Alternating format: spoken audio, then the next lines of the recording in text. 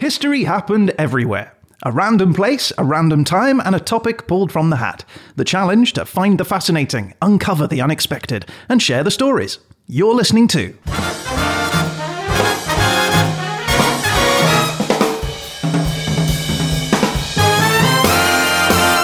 History happened everywhere.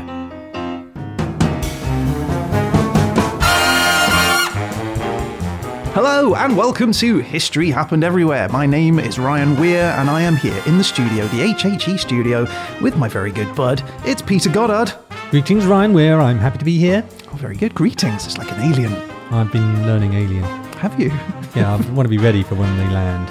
Right, well that makes sense. The alien overlords. Exactly. I want to be the one to surrender to their leader. I feel like this podcast is perhaps like our gift to the aliens when they turn up. We can be like, here's the history of humanity. In random snippets. You have to piece it together and figure it out for yourself. It's more entertaining that way. Look, we can't give you the answers, aliens. Come on. You got to do some of the work. I wanted to talk to you about TikTok. Oh, really? Yeah. So for those people that don't know what TikTok is, right? It's a social media platform, an app that you can download on your phone and you can watch little 1-minute clips. Some of them are comedy and some of them are dancing and some of them are instructional videos on how to do stuff, unboxing videos and all sorts. Now, the dancing ones are interesting. I've noticed they get millions of hits. We have our own TikTok channel. We do. At HHE Podcast, where we put our little animations on. 1 minute of pure joy. So I think we do well with our little videos, but we don't get dance level hits. I think I see where this is headed. Yeah. So I was wondering if we could do a little History Happened Everywhere dance, and that could become like it become a viral. It will almost certainly. Right? I can't imagine how it wouldn't. I fear what we will end up with is merely footage of me pulling a hamstring. Well, I think we're going to do it. A little dancey dance. Will you do it with your cleavage showing? I will do it topless if necessary. I will drive viewership however I can. Okay. I'm not sure that will drive viewership, but if that's what you decide has to happen, Ryan, you're the creative director. Okay, good. I'll do it in my flax pants.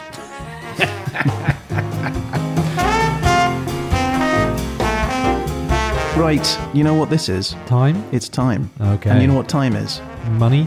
Yeah. Oh, do I get money for this? No. Right, so Peter.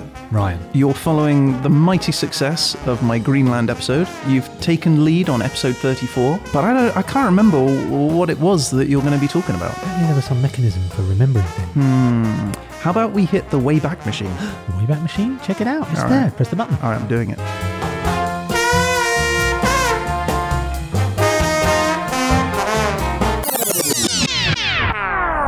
Desolator, do the desolating. Do the desolation. Okay, Peter, are you ready? I'm ready. Okay, and your place is... Drum roll.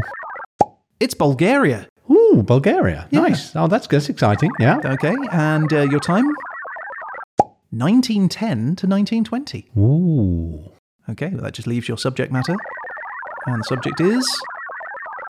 writing. Writing. Oh, that's good. Oh, I'm excited. I am excited. I can now confirm I am excited. So, writing in Bulgaria during 1910 to 1920. Okay. I'll see what I can dig up. Awesome.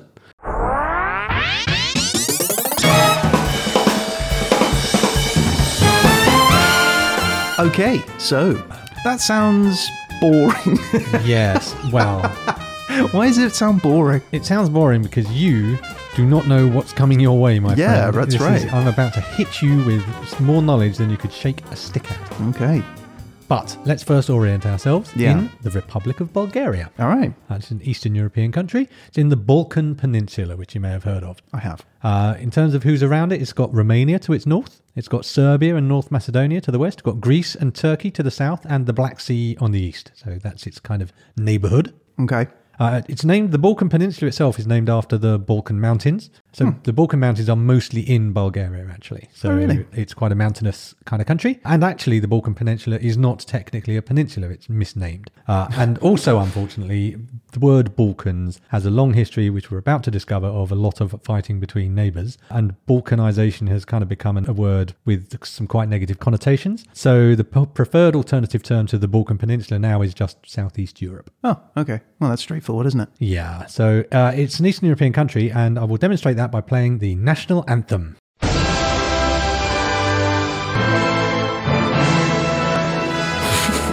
Not messing around, are This they? is not the most Eastern European thing you've ever heard. Days. This is depressing as hell.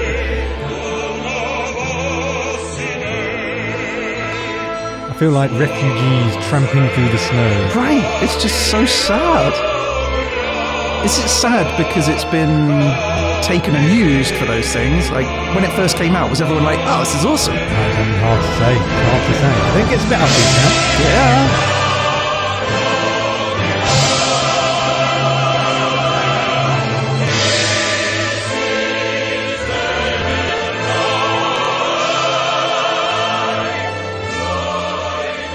So there you have it. If I hadn't said you're in Eastern Europe, I think you'd have figured it out by now. Wow. What is it about that area where just everything just sounds so sad? Well, I can promise you are about to learn. Okay. Right. This is going to be a long and not necessarily upbeat podcast. Oh, okay. Bulgaria is approximately 110,000 square kilometres. Okay. It's about 20% of a France. So 5 Bulgarias to your France. That's quite small. It is quite small. Why did I think it was bigger than that? It does feel like it should be bigger. I don't know why either, because I have a similar sort of sense. But what's really surprising is there's only 7 million people there. And what's doubly interesting is, in about 20 years ago, there was 9 million people there. It is losing population quite rapidly. So they need to get jiggy. They do need to do something about the hemorrhaging of people that they seem to be encountering. I think it's because it's one of the poorer European Union countries. Okay. So they've got freedom of movement, so people go elsewhere for their opportunities. Makes sense. I mean, there's lots of mountains there as well, you said, right? It is very mountainous. So if you've got an area that's only 1/5 of France and most of it is mountains, I don't suppose you can fit many people there anyway. Yeah, they do have to squeeze them in. You'd think all that close proximity, they'd be popping out babies. Well, maybe. I think it's actually a genuine problem for the place. So hopefully they get busy, start having more baby making activities. Yes. Bulgarians. The capital is Sofia. That's a nice name. It is lovely, isn't it? I thought it was Sofia, but it's Sofia apparently. Sofia, okay. The currency is the Bulgarian lev. Oh, not the euro. No, I don't believe so. The lev. Let me give you some famous Bulgarians. Please. In the world of tennis, Grigor Dimitrov. Don't know. No? Okay, how about in football, Dimitar Berbatov? Yeah, played for Manchester United. Okay. Maria Bakalova. She's an actress. She was the young lady who played the daughter in Borat recently. And a fictional character, but I'm going to include him anyway, Victor Krum, the Harry Potter wizard. He's from Bulgaria. Yeah, that makes sense. Bulgarian, yeah.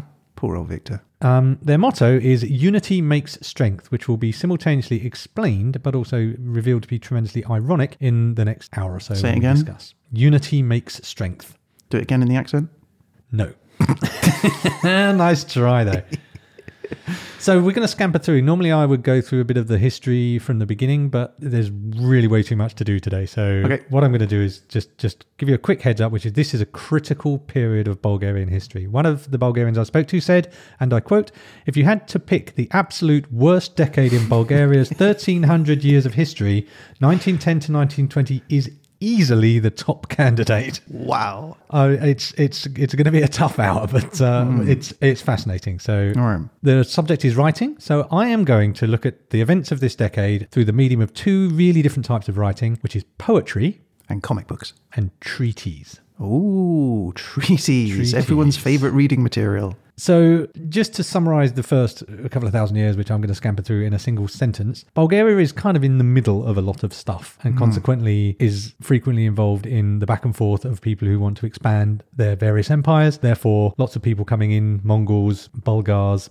So the problem that you see with a lot of these Central European countries where there's no natural barriers particularly, there's lots of opportunity to go, well, actually, I want that bit of land, so I'm coming in. Yeah.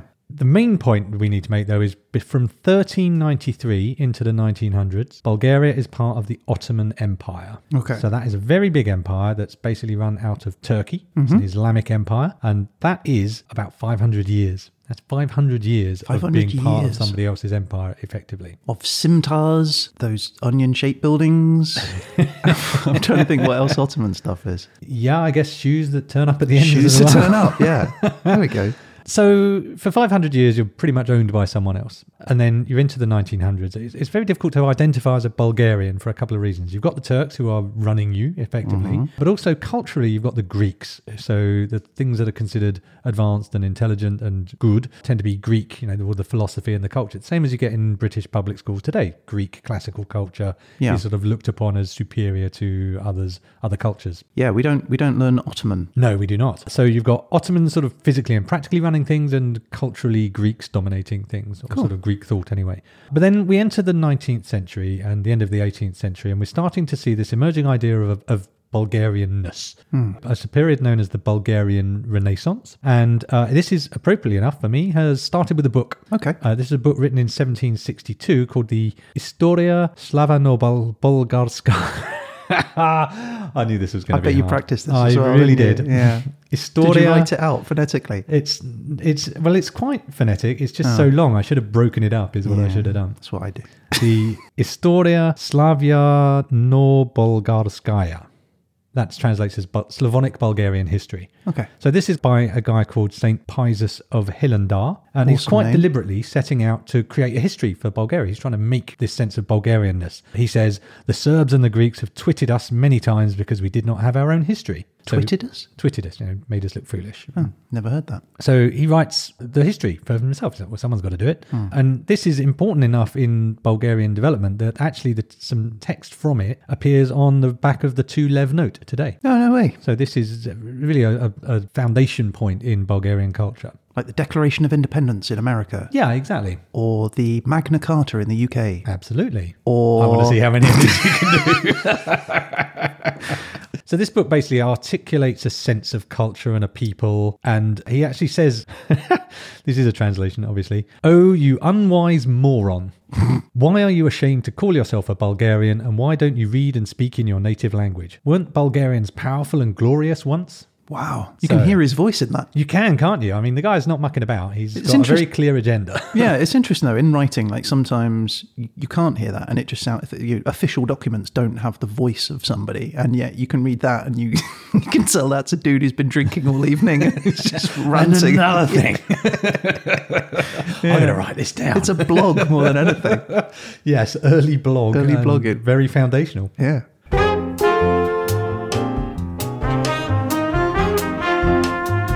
So this is the beginning of the Bulgarian Renaissance. It's a big, long thing. I'm not going to talk in depth about it, but basically an emerging sense of we are Bulgaria, we have an identity, and that is a good thing. Sure. So can I just ask a question about that, though? Absolutely. I know you're not going to go into it, but 500 years of Ottoman Empire, that's a lot of influence over your culture. Are they at that point just like dismissing all that and going, well, what is a Bulgarian if it's not 500 years of Ottoman influence? So the way the Ottoman Empire particularly seems to work was that it wasn't, I'm going to take your country and absorb it. It was much more, I'm going to own your country, suck it dry, and you will be you, we will rule you and take what we need from you. Okay. So it didn't have that massive cultural influence that you would expect from a kind of colonization approach. Right. It was So much more of a give us all your stuff situation. So there's no 500 years of, right, you're wearing curly shoes and carrying scimitars. No, and Okay. there's a couple of other factors at play, actually, which is that the Turks who were there tended to stay in the lowlands and the populated areas, and a lot of it was mountain. So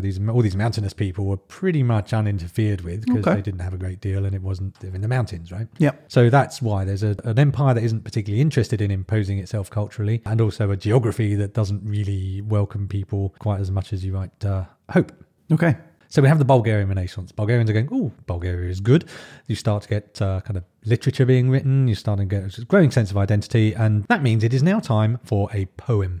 This is a poem by a guy called Hristo Botev, and it's called The Hanging of Vasil Levski, a revolutionary who believed in an independent Bulgaria from the Ottoman rule. And it was published in 1876. O you, my mother, my native land, why is your cry so sad and heartrending? And you, O raven, accursed bird, on whose grave croak you of ill impending? Ah, I know you weep, my mother, because you're a slave in bondage lying. You weep because your sacred voice is a helpless voice in a desert crying. Weep on near Sofia town, a ghastly gallows I have seen standing, and your own son, Bulgaria, there with dreadful force is hanging. The raven gives its grim hoarse croak, dogs yelp, wolves howl, the sky is bleak. Old men in prayers their God invoke, women shed tears, the children shriek, the winter sings its evil song, squalls chase the thistles in the plain, the cold and frost and hopeless tears wring and twist your heart with pain. Two things. Yes. Firstly, well done. That was really well read. Thank you. Secondly, these Bulgarians, they're not a cheery bunch. Yeah, and this is a theme and a tone that will continue. Okay. You will find bleakness is a real feature of the literature. It's Certainly. more than bleakness. This is an anger I'm picking up on, right? There's anger because you've been enslaved for so long. So what was it? You weep, my mother, because you're a slave in bondage lying. The themes of being oppressed, enslaved, really are very common in this era. Wow. But also there's a sense of helplessness. There's not, and it won't last long and everything's going to be okay. It's like we're really being hammered here. And so, Vasil Levski was a revolutionary who was captured and killed by the Ottomans and hanged. Was he killed for writing poetry? No, he was killed for being a revolutionary more than That makes writing sense. poetry, although I guess maybe the poetry didn't help. I don't know if they brought it out in mitigation. Who knows? So let's talk about this guy a little bit more. Hristo Botev, he was a poet. He put his money where his mouth was, though. He was a revolutionary and a teacher. He was exiled to Romania for speaking against the Ottomans. He edited revolutionary newspapers, which I would argue a bit conveniently also published his poems. Okay. So in 1876, he takes part in a thing called the April Uprising. So this is a revolt in Bulgaria against Ottoman rule. So this isn't just let's have a chat. They actually revolt. It's astonishing, isn't it? I forget that the Ottomans were going right up to 18 whatever. Absolutely crazy recently. You think of them as this ancient history thing. But they're really not. So this April Revolution broke out on the 20th of April, 1876. They were not well-equipped revolutionaries. They have, including in their arms, a number of cannons made of wood, known as cherry cannons, because they were made of cherry wood, and there's these wooden cannons with kind of bands of iron round. Not very reliable, not very good, and with a tendency to explode. So being armed with those, they lose really quite badly. They're brutally suppressed by the Ottomans, who use the regular army and the thing called Bashi Bazouks, which are irregular troops. So less disciplined, more aggressive, more dangerous, really, or more scary. Bulgarians are massacred. 15,000 are massacred in a place called near Plovdiv. Also towns Perushtica and Batak, populations massacred. Shooting dead of another guy, a revolutionary poet called Hristo Botev. He dies in the April Revolution. Yeah, no. So he was a poet and a revolutionary, and he wrote the poem about it, but he lived it as well. So basically, as a revolution, it was a complete failure. But the Ottoman cruelty triggered outrage in the great powers.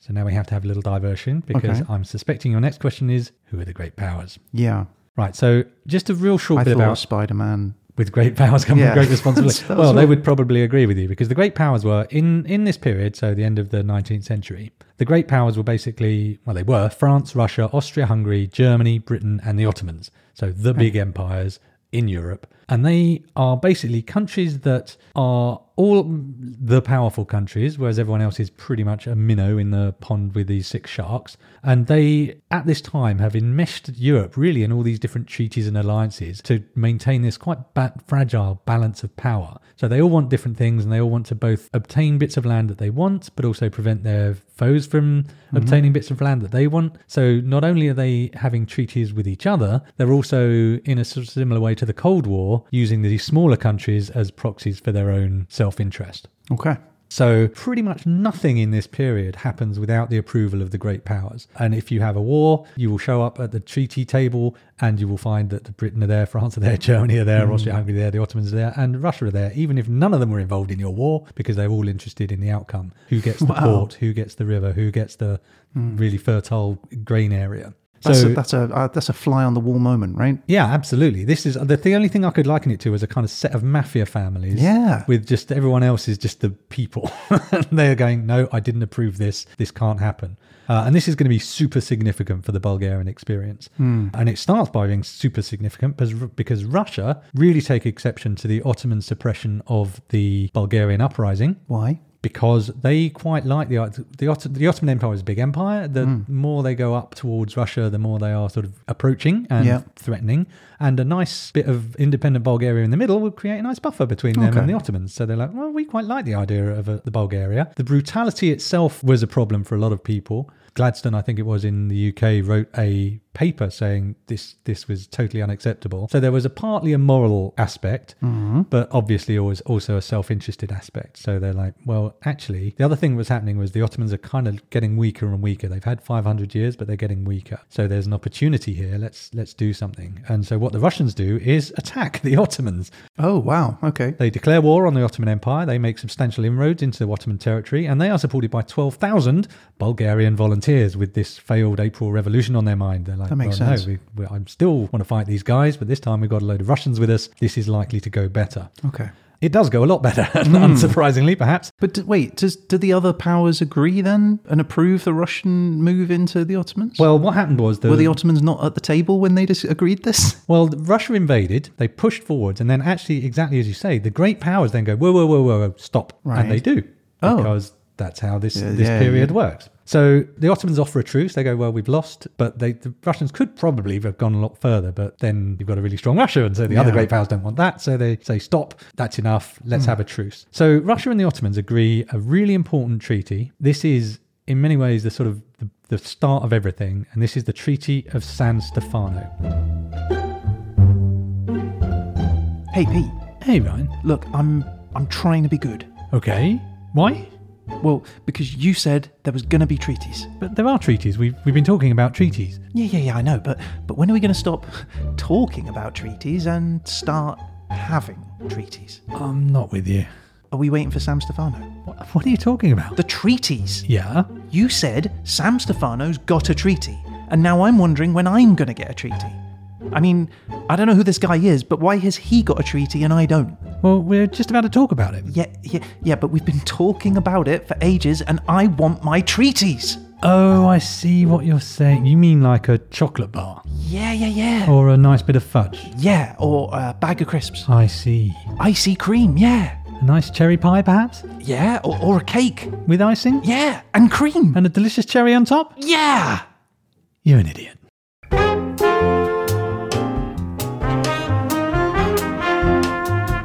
So this is a massive thing for Bulgarians. This is the thing that kept coming up when I was talking to Bulgarians, talk about San Stefano. It is still on their mind to this day, even though it was 100 and some years ago.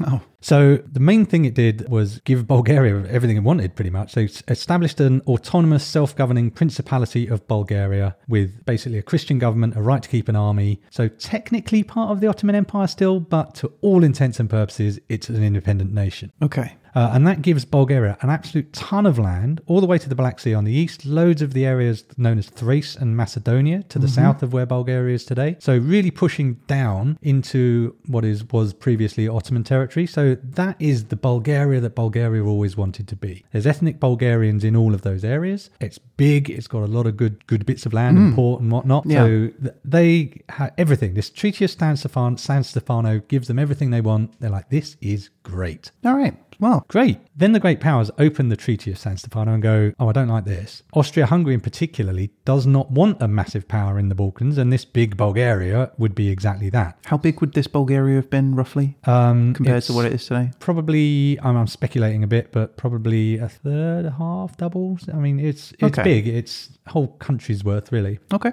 So the great powers go, no. You can't have the Treaty of San Stefano. We don't like it. So in July in 1878, they have a Congress of Berlin where the great powers, who, let's not forget, were not involved in this war outside of the Ottomans and the Russians, but they still come to the table. They have a conference. I say everyone comes to the table. Bulgaria was not invited to the table. Not one of the great powers. Suppose technically they also didn't exist yet. Well, yeah. But they have a diplomatic conference to, quote, reorganize the states in the Balkan Peninsula. So they just sit around and go, right, what do we want? Okay. And so the Treaty of Berlin is signed. And this created an equity in the region. It's slightly different to San Stefano. So they managed to create a situation that absolutely everybody was unhappy with. So what happened was the Ottomans basically lost all of their Thracian Macedonian territories, and they were just confirmed weak and not really much use. The Russians were a bit peed off because it took away a lot of the land that they thought they had gained. Serbia and Greece, who were also involved in winning things in the San Stefano Treaty, didn't get what they wanted. But the main thing here is for Bulgaria. So you started in under San Stefano with this massive Bulgaria, nice port here, lots of nice land all over the place. But they went, no, we're not having that. They basically cut it in half with Bulgaria and a land they called Eastern Rumelia. Rumelia, yeah. Okay. It might be Rumelia, I'm not sure. So suddenly your big country has been cut in half. But then they also just took Macedonia off completely and gave it back to the Ottomans. Oh. So now you've got Bulgaria was really shrunk down to about a third of its size. And they go, no, that's Bulgaria. So for a brief moment, they're like, we've got the Bulgaria we always dreamed of. And then 5 minutes later, the great powers go, no, you can have a third of that. Enjoy your mountains. Wow. So what does all this mean? Can't get over this idea of them all sitting around in like one evening in some castle somewhere. And that's exactly what it was. They'd sit around, draw lines on maps, go, do you want that bit? Yeah, I like that bit. Okay, you can have Amazing. that bit. What would you want? What are you going to give me? I'll give you this bit. Right. And all the like talking behind each other's back. That's exciting. It is exciting stuff. And it's also really complicated stuff. There's all these interrelated rivalries and why am I doing this thing? It's actually because I really want this guy to be stronger so we can offset that guy over there who I don't like very much. And it's really complicated. So I've drafted in a little bit of help from a chap called Eric Halsey. Okay. He has a podcast called the Bulgarian History Podcast. No way. Which I thought was quite handy. Excellent. Welcome to the Bulgarian History Podcast. It's a super in-depth podcast. He's a really nice guy and he volunteered to talk to me and help me understand all of the significance of some of this stuff. Great. So yeah, his podcast is on bghistorypodcast.com and he's going to help us understand this whole period. So first of all, we're going to understand what the significance then of this San Stefano, then Berlin treaties experience was for Bulgaria. To call this a roller coaster is an understatement.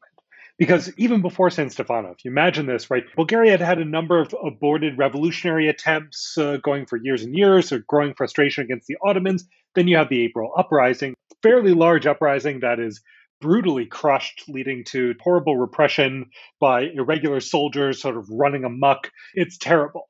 And then shortly after this, you've got the Russo-Turkish War. All these Bulgarians, again, kind of rise up and help fight. And Bulgaria is finally liberated. And it seems like, yes, they got everything they wanted. So it's not even just getting everything you wanted after almost 500 years of Ottoman rule, but coming directly out, very, very shortly after this failed uprising and all these kind of subsequent repressions and things. And then, it seems like you have everything. And it's just this horrible irony because San Stefano was kind of a dumb idea because anyone who knew anything about great power politics at the time, which the diplomats who negotiated certainly should have, would have known that this was never going to happen. Like that the great powers would have never accepted San Stefano. And then it was all taken away. And, anyone who's got kids, right, if you give a kid an ice cream cone and then take it away, it's like they're much more upset than if they had never gotten it in the first place. And that is the irony of San Stefano. It's like it was never going to happen. The great powers were never going to allow it, but it seemed real for a time and then was taken away. And as a result, Bulgaria was born with this ingrained sense of loss, an ingrained sense of injustice, and an ingrained sense of mission, right? That, from the moment Bulgaria became kind of semi-independent in 1879, it already had this clear political mission. That this is our number one goal, is to unite San Stefano, Bulgaria. And so it's like everything after that is kind of dictated by that discrepancy between San Stefano, Bulgaria, and Bulgaria after the Treaty of Berlin.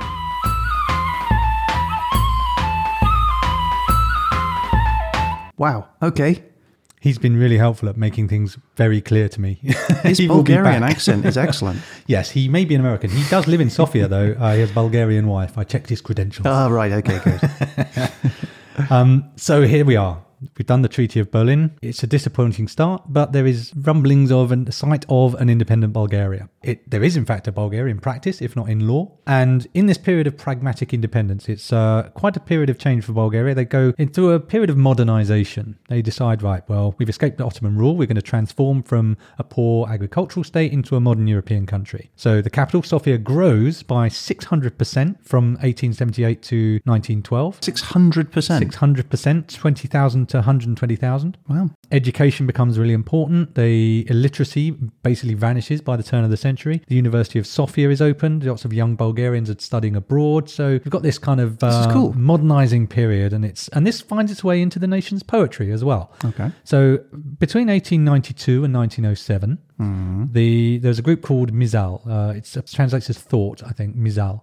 It's also a publication called Mizal, but it's one of those things where there's a magazine and a group kind of identified in the same way. Okay. And it's kind of a cultural, literary intelligentsia, these Mizal group. And they are adopting more European ideas, and the poetry that's coming out at this time is a bit more personal, less of the my motherland stuff and more of the me personally kind of stuff. Is that representative of the time period as well, do you think? Well, I think I wouldn't go that far. I have selected poems that I think particularly encapsulate time periods. I wouldn't necessarily say that all of the poetry was going that way. I was just wondering if that was the fashion and the trend of this time period. Well, certainly modernism, a little early for modernism, pre-modernism, I suppose you'd call it, is something that's happening in Europe. So yeah, I think there is definitely a trend that way. Okay. But you haven't lost that nationalist, as we just discussed. That nationalist thing is still there. Yeah. But at the moment, we've got a bit more personal, a bit more. There's this guy we're about to talk about is a guy called Peyo Yavorov. He was a symbolist poet, so a bit more artsy and a bit less martial, I suppose you might say. It's an emotional roller coaster, isn't it? Yeah, it's a very mixed period, I guess you could say, because lots of things are looking up, a lot of developments occurring, but you still haven't got that thing you wanted, which was this sense of a fuller Bulgaria that San Stefano represents. So Peyo Yavorov has a wife called Laura, Lora, Laura, and he writes a poem called To Laura, but this is after she dies, because it wouldn't be a Bulgarian poem without an absolute helping of tragedy. Right, okay. So this is what happened to Yavorov's wife. They have dinner with a couple, and Yavorov was getting a little bit too much attention from the friend's wife. The couple have a fight. Laura was a very fiery character, I guess. After this fight, Laura enters his study. She shoots herself in the heart with a gun. Right. Yavorov runs in. He's so shocked, he takes the gun and he shoots himself in the head. Oh my God. And he misses. The bullet goes through his temporal bone. He goes blind because of this bullet, but he doesn't die. Oh, it was the wrong angle. He then has to deal with the rumours that he killed his wife. There is a trial, I think it's a civil trial from the family that basically say, we think you killed your wife. Society considered him guilty. He falls into despair, and then he poisons and shoots himself in 1914, aged 36. Oh my Lord. Yeah, this is not an upbeat episode, I'll be honest with you. So strap in. So Yavorov, a symbolist poet, he wrote this to Laura, to his dead wife. My soul's a sigh, my soul's a dove, because I am a bird of fall. To death is doomed my wounded soul, to death inflicted by a love. My soul's a sigh, my soul's a dove. What's the meaning of today, tomorrow? And here I say, it's hell and sorrow, and in the sorrow love. Mirages near, the road elsewhere, a wondrous cheerful truth of naivete and greedy youth, of scorching flesh and spirit light as air. Mirages near, the road elsewhere, because before me she is shining, shining not realizing whose dove a sighing, she, flesh and spirit light as air. So, firstly, massive thank you to Antoinetta, who is our Bulgarian voice there. As Nice. you rightly pointed out. A beautiful voice. Eric was not very Bulgarian. Antoinetta, on the other hand, hugely Bulgarian. And she very kindly went to quite an amount of effort to record these poems for us. No way. That's fantastic. That is a genuine Bulgarian voice there, which I thought was appropriate. That's great. But you can see it's a symbolism, so it's not as easy to grasp as that other poem. It was a little bit ephemeral, isn't it? The meaning isn't obvious. So that's a kind of modernist, symbolist experience in terms of the poetry. Yeah, a lot less anger in that one. Yeah, but by no means upbeat. No. I say it's hell and sorrow, and in the sorrow, love. I think that's about as positive as it gets.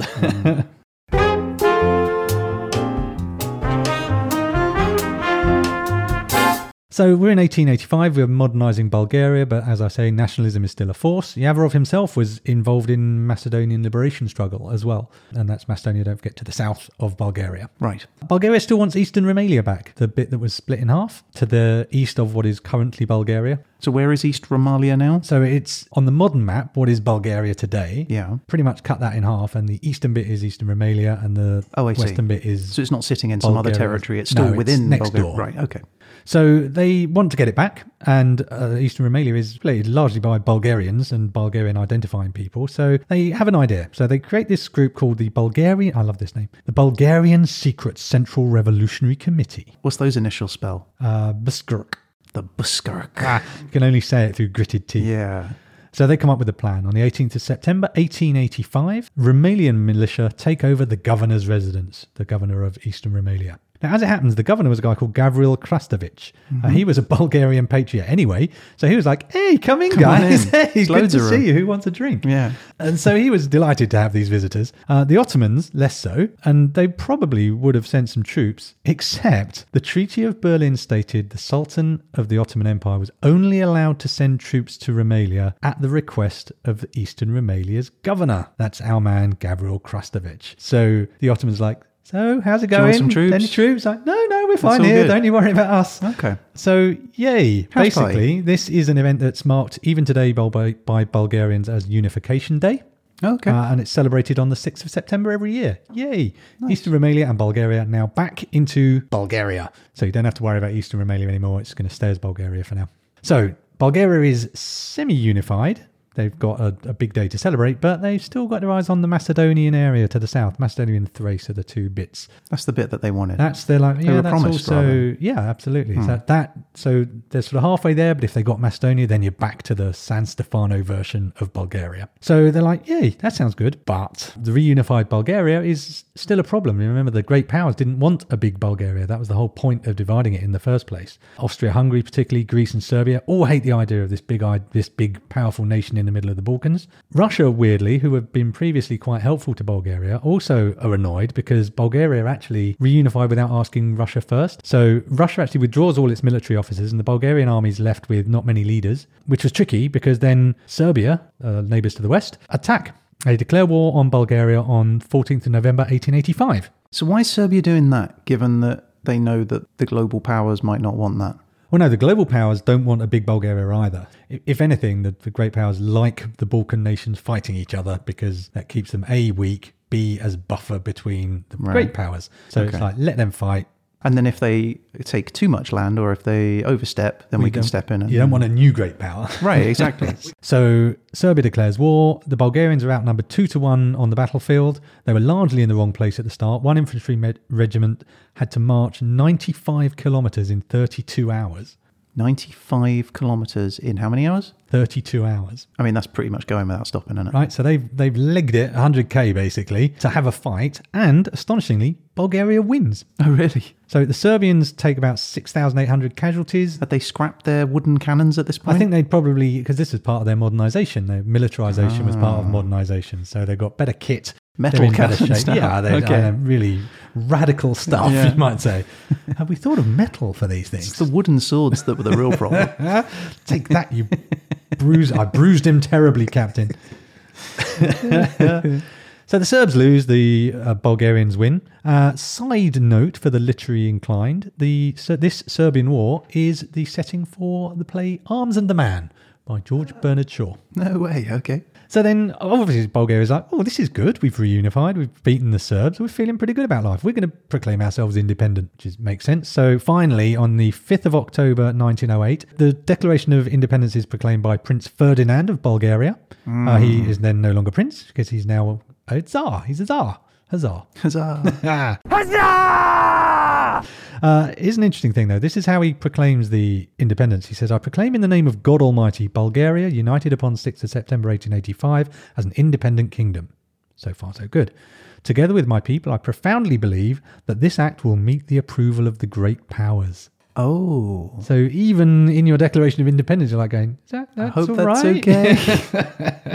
Wow, that's amazing, isn't Right? it? The That's- power that those people had. To sit there and do even within your own Independence Declaration going, if that's all right with you guys. Yeah. And that is all right with them. They actually recognise, by the spring of 1909, they've recognised Bulgaria as an independent nation. Hurrah! Bulgaria is officially an independent country of its own. Can I ask another question about these great powers? Yeah, of course. So were they families? Are they No, they're countries. royals? They're empires, really, more than countries. Right, but so it's the leaders of these? Well, it would depend. So the would Russians would have a Tsar. The Okay. British would have the royal family, but actually it's Parliament running it. It's the government, right? Right, so they would send their representatives, right, to argue Yeah, the stuff the out. You're not going to have diplomats. four kings and a czar No, sat around the table. no. You're talking about diplomats. You're talking about governments. Now, those governments will vary between the states, but some will be more leaning towards Russian Tsar approach, Right. or you could have a government that's parliamentary. But really, when I'm talking about the powers, I'm talking about the country as represented by the government, whichever Gotcha. form it may take. Okie doke.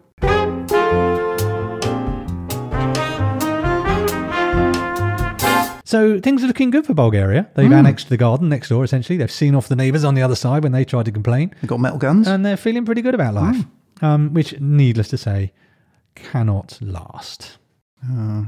So this is all good for Bulgaria, but the Ottoman Empire, in the meantime, is really falling apart. They now start a war with Italy in Libya, and just everything's going wrong over there, basically.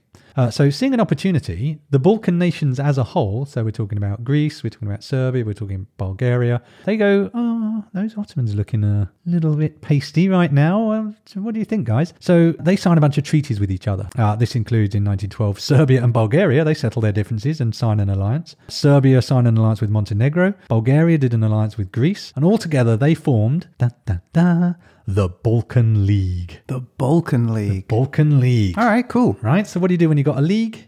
You have a tournament. No, you have a war, which is like a tournament, only bigger and bloodier. Okay. So it is now the First Balkan War. Spoilers in the name, I'll grant you. Wait, but I thought they had alliances. Yeah, so they're attacking the Ottomans. The Balkan League go, yes, we're the Balkan League. Let's kick the Ottomans out of this Balkans. bit of Europe. Cool. Okay. So this is quite good. The first people in the Balkan League to declare war on the Ottomans is the Montenegro. Tiny little Montenegro. So on the 25th of September 1912, they go, right, we're at war with you Ottomans. Bulgaria, Serbia and Greece declare war on the Ottomans on the 17th of October, which means for nearly a month, Montenegro Just was at Montenegro. war on its own. They're coming. Don't worry. They're coming. We know must be they're like, coming. Yep, guys, This league thing we were talking about. guys. Because the Ottomans were falling apart, but I think they could have taken Montenegro on their own. Oh no. So of the league, Bulgaria was probably was definitely the most powerful military. They got a big army, well trained. Obviously, they've beaten the Serbs, so they're doing well. They mobilised nearly 600,000 men. Oh, that's a lot of men. Yeah. That's a lot of men. Greece have joined in. They're not famed for their military prowess. I had to bring in this quote because I'm not sure whether it's hilarious or just racist. This is from a British consular dispatch from 1910. Quote, If there is war, we shall probably see that the only thing Greek officers can do, besides talking, is to run away. Oh. yeah, a bit racist. But the point being, they didn't have a strong army, but what they did have was a navy. So Just trash talk. that was really bad, wasn't it? Yeah. And that's behind closed doors. I saw in the room, they're like, oh, it's lovely to see you, Stephanopoulos. Yeah.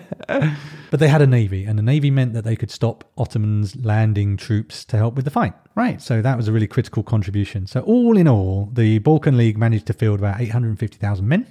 Yeah. And the Ottomans had a lot more in their empire, but not there. Can I just say, this was 120 years ago. Yeah, That's nothing, is it? 120 years. it's not a huge lot. Things were different. What's going to happen in another 120 years? Right. Aliens and The time alien travel. wars. The alien wars will be ready. Well, learn from this. So the Ottomans have got more troops in general, but they can't get them there is the long and the short of it. So at the start, actually, the Balkan League have much bigger numbers because they're in the area, unsurprisingly.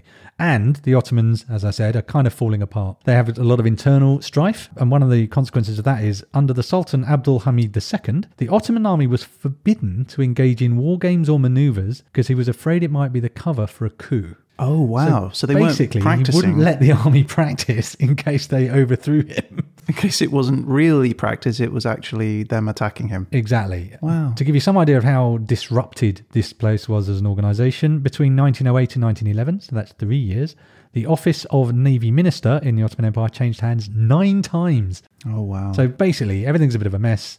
And how does it get to that after all that long period of time and empire building? Empires rise and empires fall, my friend. They do, yeah. So, unsurprisingly, the Balkan League do really well from the opening offensive. They march into Macedonia and Thrace. There's a really decisive battle at a place called Adrianople, or Adrianople. I don't know how to pronounce it. And that ended in 1913, 26th March 1913, with the capture of the town by the Bulgarian Second Army and the Serbian Second Army. Now, in an act of what I would describe as dramatic foreshadowing, the Bulgarian censor cut any references to Serbians being there in the telegrams of their foreign correspondents. So back in Bulgaria, it was a purely Bulgarian victory. Oh, okay.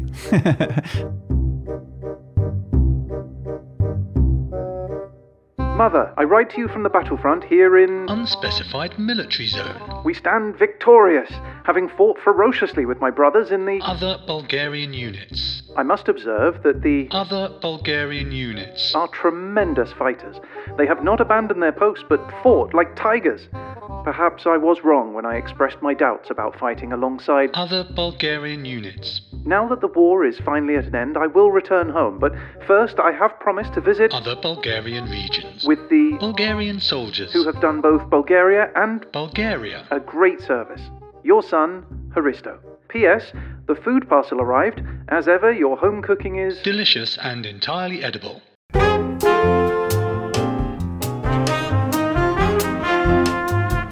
Just on that then, 1913. So we're talking about battles. What does a battle look like in those days? This is redcoats still. No, right? 1913, you're just pre-World War One. You're looking at What are they wearing? cannons and rifles. people and on horses still? There'll be horses, yeah. Still cannon though, right? It's not. We haven't got any of the Yeah, there's some tanks and cannons. stuff like that Tanks yet. haven't been invented, It's not modern no. warfare in No, the it's classical the. sense. I guess World War One did a lot for progressing warfare, didn't it? But aeroplanes exist at this time, as we know, but not necessarily. Only just. You won't have an RAF at this point, or an Air Force rather. But you have guns. You have it's. I'm just wondering if this is still the time of people lining up on fields and then charging and. Yeah, I think it is, because that's pretty much what happened at the beginning of World War One, wasn't it? They just sort of trooped through. There wasn't a lot of strategy. I guess I just think of the trenches and bombardment and. It didn't start in the trenches, though, did it? It kind of ground into the trenches, but we'll come to that. So, Okay. no spoilers, although I think I'm just trying to many people are I'm aware. trying to visualize, Pete. Yeah, I'm trying to be there. I want to be on the field. I would call it. Not for real. I want on really. the field as a press. Yeah, press. So anyway, Adrianople is taken. The Ottomans are like, oh, that's it. We can't fight anymore, and it's time for another treaty. Yay! Of course, yeah. This Or is a poem. It's one of the two. It's always going to be a treaty or a poem. I have to warn you. This was signed on the 30th of May. It's called. It was signed in London. You'll never guess what they called it. The Treaty of London. They did call it the Treaty of London. Well done. And guess who were there? Londoners. And Cockneys. Tourists. So, all right, it was a war between the Balkan states and the Ottomans. Who's going to show up to your treaty conversations? The Balkan League. And The Ottomans. and I the don't great know. powers. Oh, all of the great powers. All of the great powers are going to There, show up. okay. Doesn't matter All that they weren't involved. They have to come to okay. every treaty because they don't want anything happening. It was hard work. Oh man, come on. Those tourists must have been well confused. So, right, we have the Treaty of London, right? Mm-hmm. And the great powers are there. Funnily enough, actually, the only great power that wasn't there was the Ottomans. They were dealing with their own problems. And the net result of this is basically the Ottoman lost all of its European territory, basically, to be divided amongst the Balkan League. Okay. Hurrah! Quick and easy. Balkan Leagues, high fives all round. Yeah, it's 1913. We've beaten the Ottomans. What could possibly go wrong? So there is just one thing, though. The Treaty of London doesn't actually specify exactly how the territory is going to be divided amongst the Balkan nations. Right. They just say, and then you guys get that. Right. Let us know how that Off goes. you go. And in particular, both Serbia and Bulgaria now stake a claim to Macedonia. This must have been intentional, right? On the great powers' part. Well, let's ask Eric. Eric? Eric? Help us. No, Eric's going to explain to us what this means. All right, cool. I have him here for my explaining the why and the significance of things. I'll just tell you what happened. I'm just confused why you have an Eric puppet that you're using. Like, I could just listen to him. You don't have to do the puppet. I spent hours making this. What are you talking about? Oh, All right, well, all right, here we go.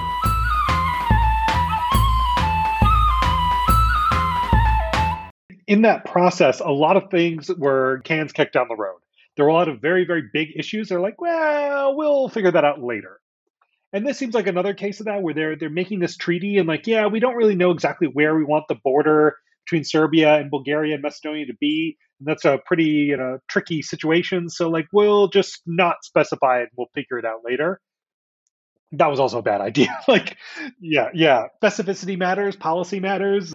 Getting things in writing matters. It's like you wouldn't enter a business agreement or sign a mortgage or something where a bunch of things were like, yeah, and we'll figure that out down the line. Like, who knows? Like, no, that's a terrible idea.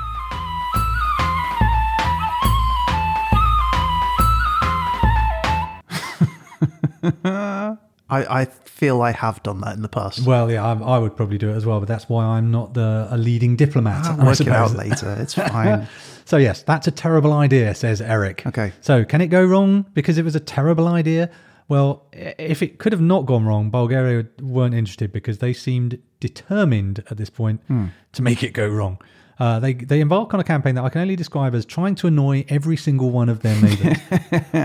So obviously the Ottomans to the south and east of Bulgaria, they were annoyed because they just lost a war Sure. with Bulgaria. And their land. Absolutely. The Serbians to the west were annoyed because Bulgaria is claiming Macedonia, Macedonia, which they so also want. That's what I said. Should we try that again? The Serbians to the west were annoyed by Bulgarians' claims to Macedonia. What they want. Yes. So, in actual fact, Serbia's already signed another treaty with Greece promising to work together in case Bulgaria attacks. Okay. To the north of Bulgaria, we've got Romania. They haven't done much so far, but actually Bulgaria is as part of this whole treaty palaver. Bulgaria is supposed to give a town called Silistra in a place called Dobruja to Romania, and they just say, no, we're not going to do that. So Romania like, what? No, you're supposed to give us that. Shut up. We're going to invade you. They're calmed down by the Russians who say, I want to arbitrate. So then Bulgaria annoys the Russians as well, a nation that seems to be trying to support them and whose invasion of the Ottomans basically led them to be independent ultimately. What happened was Tsar Nicholas sends a personal message to the kings of Bulgaria and Serbia to try and say, well, we sort this out. The Bulgarians just act like absolute... They reply to the Russians with so many conditions that it's obvious they don't want to talk. They're going to have the war.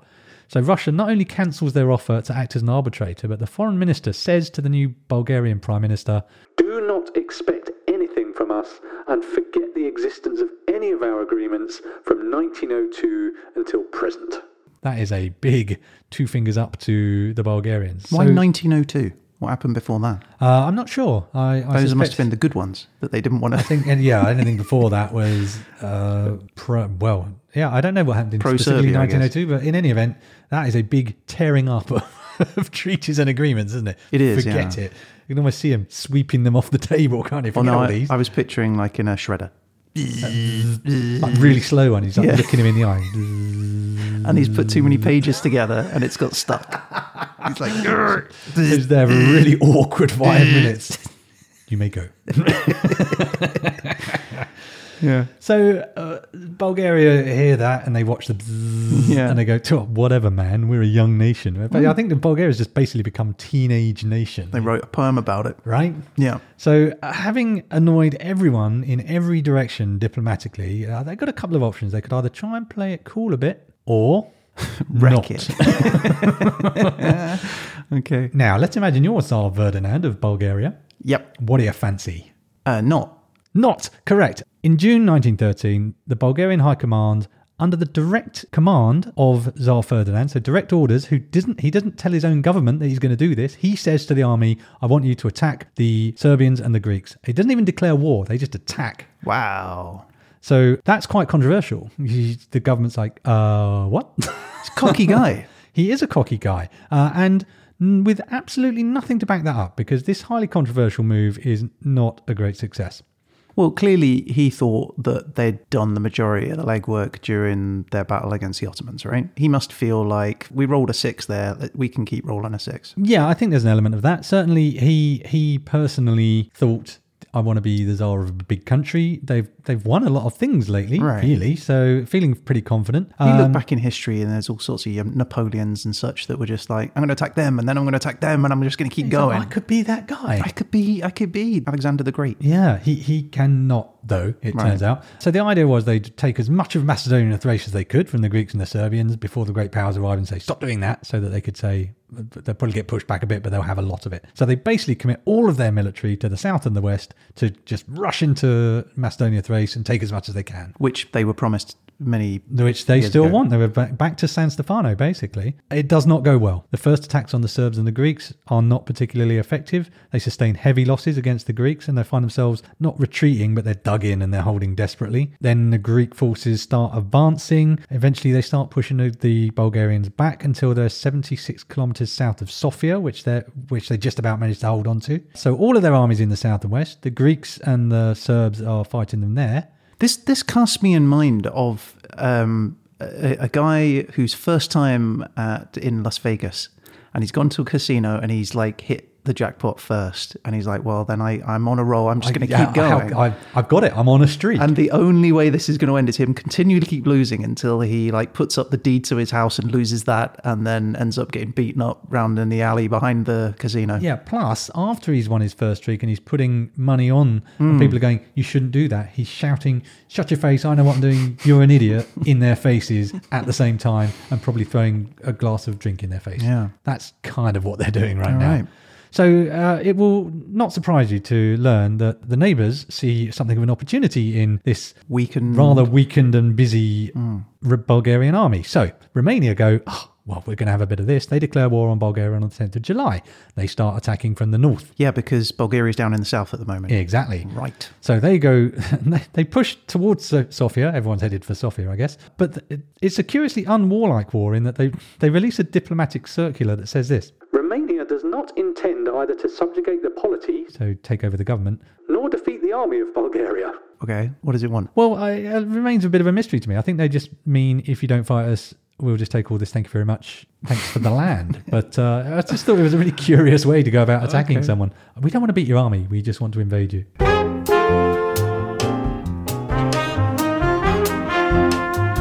So the Romanians reasonably soon find themselves 7 miles north of Sofia. Okay, that's not far. No, indeed. Side interesting note, you talked about what the battles were like. So the Romanian Air Force actually did photo reconnaissance over Sofia. So they had an air force at this point.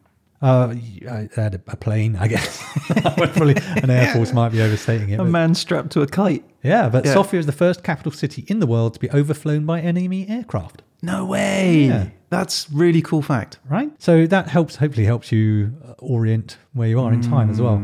So now you've got Romanians coming down from the north, you've got Greeks and Serbians coming up from the south. The sea is obviously on the east, but to the south and the southeast, you've got your Ottomans. So guess what they do? Oh, they come in. They go, and yeah, swing let's in. have a bit of that. So they go, let's do a free-for-all. So they attack as well in 1913 on the 20th of July. They cross the line. They invade Bulgaria as well. This is a slightly one-sided affair because what I read was that the Bulgarian force had between 200 and 250,000 men, and the Bulgarians had 4,000 men in the area. Oof. They withdrew. Yeah, as you would. Or You would, die. wouldn't you? It's like, They needed more Montenegro blood. or a load of Spartans. That's the only thing that I think could have helped. But yeah, a bit of Montenegrin spirit might have helped them. I don't know. This is Bulgaria. So, as you can guess, it's not working out well for Bulgaria. They're basically losing land in every single direction. The sea is the only thing that's not attacking them. How's this working out for your man in charge? He isn't doing great, but he's still in charge, so I guess he's surviving. But the long and the short of it is Second Balkan War, which was the first Balkan War was Balkans versus Ottomans. Yeah. Second Balkan War was Balkan versus Balkan. Yeah, because when I think of the Balkan War, I don't think of the Balkans gathering together to fight somebody else. Oh, you see, that was the first one. You see, it's the sequel you're thinking of. And yeah, so they lose. In short, they lose big time. So guess what? Another treaty. Yep. Is that how you get out of a losing situation?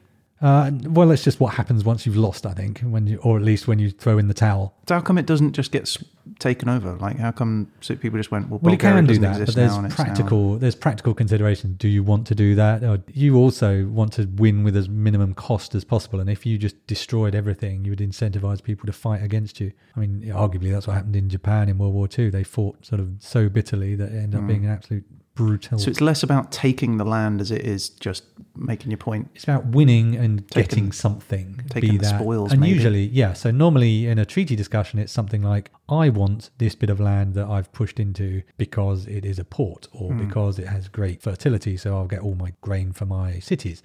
Yep. But I don't want this bit, so I'm going to give you that back, because actually just administering an area that's just a mountain with nothing that I want on it and is full of angry Bulgarians is more trouble than it's worth. Fine. So we're going to take these poetry books and we're going to go home. Absolutely. We are just here for the literary criticism.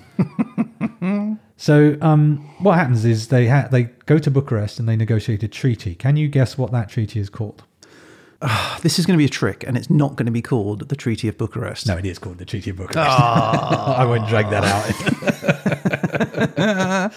out. So basically, bits of Macedonia go to Serbia. See how I don't trust you, Pete? I understand that. It's you've got entirely beady eyes. deserved. This is why I don't attend treaty negotiations, because no one trusts me. I'm like, what? You can have the Macedonian land. It's fine. Just wait until Eric's got you on his podcast and he's got a little puppet with beady eyes on it.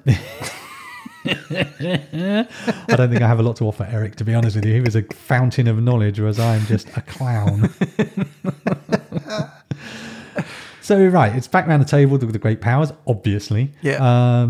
Bits of Macedonia go to Serbia, bits of Macedonia go to Greece. The Ottomans get a bunch of Thrace back. Albania is created. We've invented a new country, guys. Oh, really? Is that where that appears? Yeah. Romania get Dobruja, which is this bit that they were arguing about earlier. There's lots of fertile land there. Bulgaria have a little bit still left. Smidge of Macedonia, a tweak of Thrace, but really they're in a bad way at the end of 1913. Bulgaria, honestly. And it only cost them 1.3 billion francs. And they've lost Dobruja, which actually provided them at that time with 20% of their grain. So that's a bit of a blow. But they are well stocked with mountains. So are they like slapping the heck out of their leader by now, going like, why did you do that? Well, who should we blame for this? That is exactly the question that I asked Eric. So let's see what Eric has to say.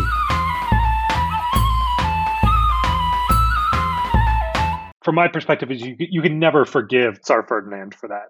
It was colossally stupid. Starting this Second Balkan War, it should have been incredibly obvious what was going to happen. You know, it was no secret that this would be the golden opportunity for everyone and their mother to get what's theirs from the Bulgarians.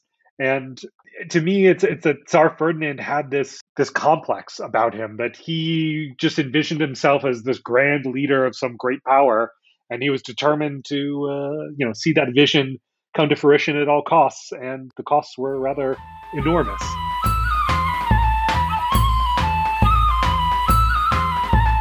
I mean, we've all been there. I know. I've always wanted to be the massive leader of a gigantic nation, Right. and invaded several of my neighbours, and mostly unsuccessfully. Yeah, that's why they own most of your furniture now, and you sit on the floor. You're not allowed in your front room. My IKEA section has been decimated. But I did want to add something else that we talked about, Eric and I. It's easy to blame Tsar Ferdinand, but all this didn't happen in a vacuum. So let's see what else Eric mentions.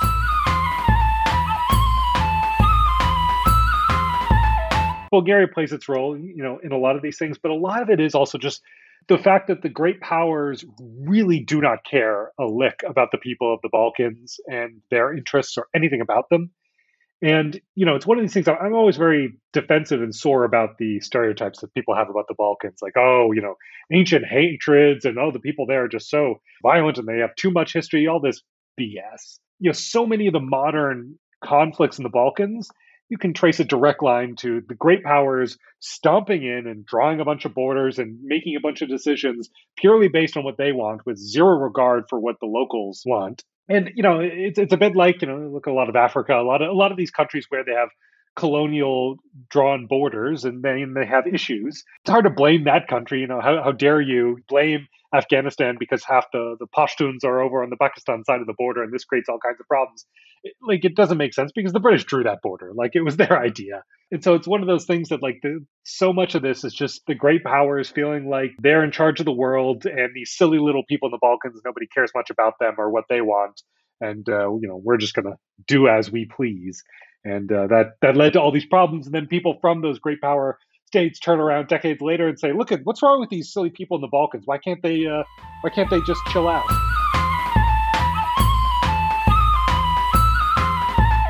So I just thought it was worth it. It's easy to point at Tsar Ferdinand. I mean, it's right as well to point at Tsar Ferdinand, but yeah, this doesn't happen in a vacuum. All of this comes from Bulgarian people who identify as Bulgarian, being separated by random lines on a map drawn by someone who doesn't actually care what those people have to say about it. It sort of reminds me of the Greek gods looking down Sort of moving chess pieces. Yeah, absolutely. Yeah. So basically, it's the end of 1913. Bulgaria is in a bit of a mess, clearly. But, it's the end of 1913. It's not like there's any gigantic war around the corner, is it? Right. Yeah, we're heading towards the 20s. So everything's going to be great.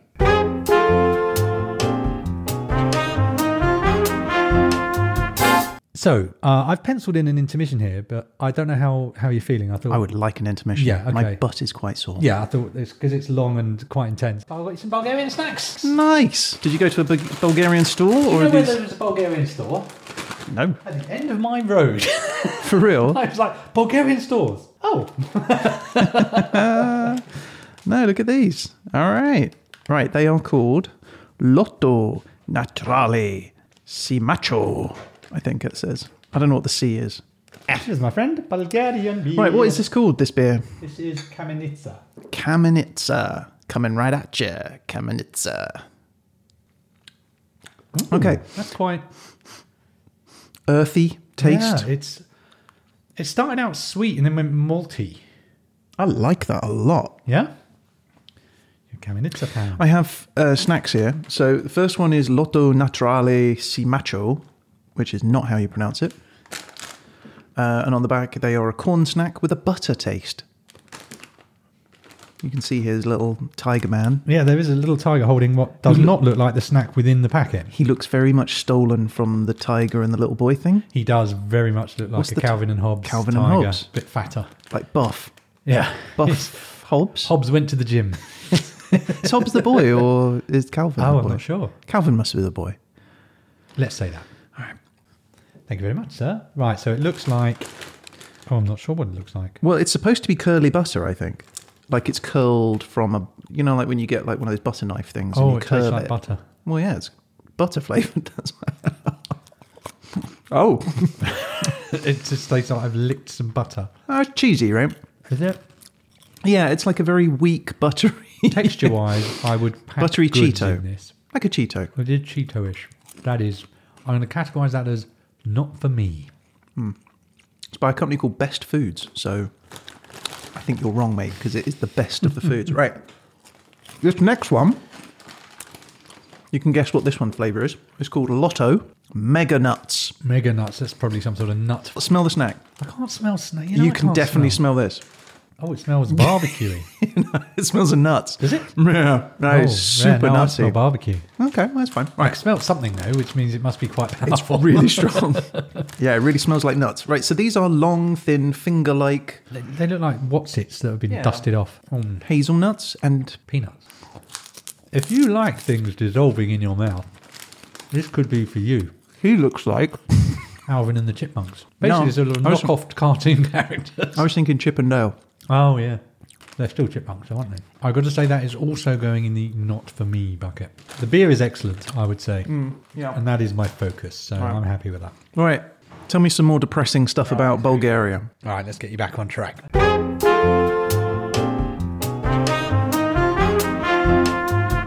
So, the first Balkan War is finished.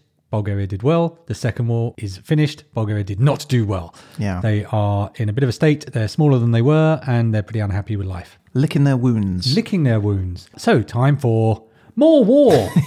The great powers have tried to maintain their own sense of the balance of things by having lots of alliances and agreements and treaties, and that's been okay until the 28th of June 1914, when in Sarajevo, an archduke called Franz Ferdinand is having a lovely drive through the streets, very much spoiled by a young Yugoslav nationalist called Gavrilo Princip. Right, why? He jumps on the footboard, shoots Ferdinand and his wife Sophie from point-blank range, killing them both. Yeah, that would put a downer on your day. Yeah, now this triggers a cascade of events. There's all these interlocking treaties and alliances, which are way too complicated to want to go into right now. But basically, World War I begins. Oh, wow. Okay, so that is the catalyst for all these countries all just fighting each other now. Yes, because country A goes, oh, well, now we're annoyed that you did that, so we're going to invade you, which means it triggers a treaty with country C, and then country C has a protection agreement with country D. Country D join in. Well, country F have an agreement with the first country that if these guys join in, then they're going to jump in as well. And suddenly you've got World War One. Where's the great powers in all this? Why aren't they saying, hey, calm it down? Well, this is the great powers. This treaty creates... World War One is basically two groups of what were the great powers. You've got the Central Powers, which are Austria-Hungary, Germany, and later the Ottoman Empire. Mm-hmm. And the Allied Powers, which are France, Britain, Russia, and we're chucking Serbia, but they're not one of the great powers, obviously. So Central Powers, Austria-Hungary, Germany. Allied Powers, France, Britain, Russia, plus Serbia. Right. Bulgaria, it will astonish you to learn, have actually had enough of war by this stage. So they go, you know what, we're going to sit this one out. So at the start of World War One, they stay neutral. Okay. So this is good for them, obviously, because they're not fighting in this horrible war. But it also makes them quite attractive because both sides, the Central Powers and the Allied Powers, are like, these guys are in quite a useful position. They're right in the middle of things. So they kind of want the Bulgarians to be friends. The Allies are a bit nervous because one of the things that happened before World War One was that Bulgaria went to France for a big loan. Because remember, they were brutally wiped out financially by the previous war. And the French told them to bugger off, basically. So they had gone then to the Germans, to the Diskonto Gesellschaft Bank in 1914, and they gave them a 120 million franc loan. What? So the Allies, everyone wants Bulgaria to be on their side eventually, but they're like, oh dear, that's a bit of a backward step for the Allies. And the Germans are like, aha. We've lent you some money. You're probably going to join us. That's another great power, isn't it? The banks. Yeah, and the power that they will. Like we talk about the politics and we talk about this sort of stuff, but the people that are running the banks, they now have a large controlling hand over Bulgaria. Well, without wishing to go down a massive rabbit hole, there was actually a theory at the beginning of, or pre-World War One, really, which was that World War One couldn't happen because everyone owed everyone else so much money, nobody could afford to go to war. Oh, really? That theory was wrong. Yeah, because World War One very much happened. Interestingly, this German bank loan was quite controversial even within Bulgaria. Apparently, they went to Parliament to accept this loan. There was, I would say, a debate. Fights, actual fist fights broke out. Someone threw a book at the Prime Minister and hit him on the head with it. Book of poetry. And it was so chaotic. They weren't even sure whether they'd voted for it or not. And the authorities just claimed, yeah, there was a show of hands and we voted it through. But it was such a chaotic scene that nobody was really sure. Amazing. I want to throw a book at someone. That sounds a fun thing to do, right? I've certainly thrown a book at several people in Parliament. So the Allies are a bit nervous because they're like, oh dear, we perhaps should have helped them out with that loan because now they're a bit nudging up to the Germans. But actually they're a bit more interested in Romania at the moment because Romanians have oil and the Bulgarians don't. So the Allies are looking for to win over the Romanians. And it's this classic complicated situation. So you can't necessarily cozy up to the Romanians who have been annoyed by the Bulgarians and the Bulgarians because they don't like each other. So the Ottomans then enter the war. As I said, they come in a bit later. They join the Central Powers. That's the Germans and Austria-Hungary. And that actually increases the strategic importance of Bulgaria because now you've got the Ottomans and the Russians on the same side. Bulgaria is in the middle, which means they could either be blocking them from coming together or helping them come together. So that their strategic importance really increases. So it's good news for the Bulgarians. They're more strategically interested, but they're still hanging out. They don't want to enter the war particularly. In May 1915, so this is a whole year has come on and they're still not in it. Italy join in. Weirdly, Italy joined the Allies. And I say that's weird because they actually had an alliance with the Central Powers.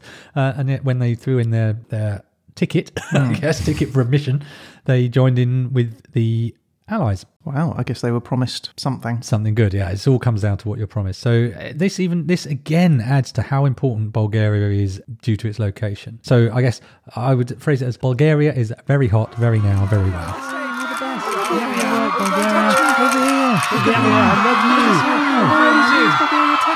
Bulgaria, a quick question. Oh, sure, yeah. It's Vasily from Hot Stuff. Oh, I love your show. You're looking great. What are you wearing tonight? Oh, well, tonight I'm wearing Macedonia. Well, it looks really good on you. I know. So, like, your hot property at the moment, voted world's most desirable country. I don't know about that, if that's what they're saying. They sure are. Well, look, any comment on the rumours that you have been seeing a lot of Germany recently? Oh, I couldn't possibly comment. Germany and I, we're good friends and, well, never say never, but right now... So available then, and open to offers. I'm sure our readers will be delighted to hear this. Oh, I'm sure they will. Well, look, thank you for your time, Bulgaria. Like the rest of the world, we will be watching you with interest. Okay, thank you, Vasily. Thank you. Me? What about me? Go away. Interview me. No. I've still got it. So, go away, will you? But I'm still here. Watch me dance. Oh, Ottomans, you are disgusting. Go away, you old man. But your listeners will want to know. Go away, will you? Filthy. But I'm ready for my close-up. Oh, gross.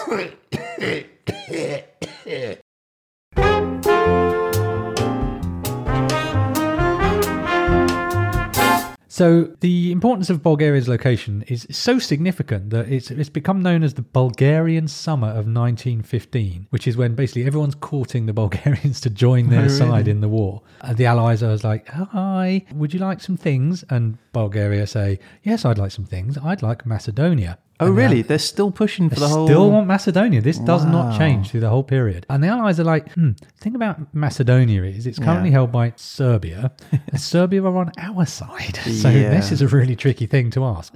So they can't at the beginning, but eventually they go, do you know what? You can have Macedonia. And Bulgaria go, that's interesting. And then Serbia say, wait, what? They hadn't consulted with them at all. And they just went, do you want some of Macedonia then? Come on, this is totally worth it. Okay. This does not help their credibility in terms of Bulgaria's like, do you want an ally who just chops a bit of you off without even consulting you?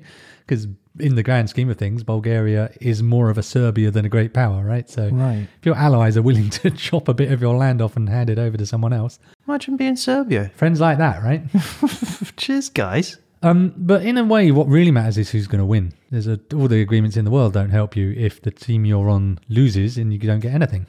I guess. So Bulgaria particularly clearly doesn't want to end up on the losing side again. And so they watch for a while, but eventually they kind of have to pick a side. It's one of those wars you just can't avoid getting involved in. Sure. Roll up your sleeves. Yeah, and essentially for Bulgaria it came down to, I want Macedonia. You guys have it, but want to keep it. So if I'm on your side, what are the chances, allies? You're just going to let Serbia keep it. Germany is saying, well, what I'll do is I'll crush Serbia, take Serbia for myself, and you can have Macedonia and we'll all win happily and live happily ever after. So really, the only one in a position to genuinely offer up Macedonia is the Central Powers. So they say, okay, we'll join with you guys. And in this period, things are looking pretty good, not amazingly good, but pretty good for the Central Powers. So good chance of them winning, and they can give you Macedonia. Boom. Let's join the Central Powers, they say. So 6th of September 1915, Bulgaria formalizes its affiliation with the Central Powers. In secret, though. I feel like Bulgaria's just been in rehab for his gambling addiction from that massive breakdown he had at Vegas. And now some of his mates have come along and gone, hey... We're just having a game. We're having a game. It's just a simple game. It's a simple, amongst friends, just pop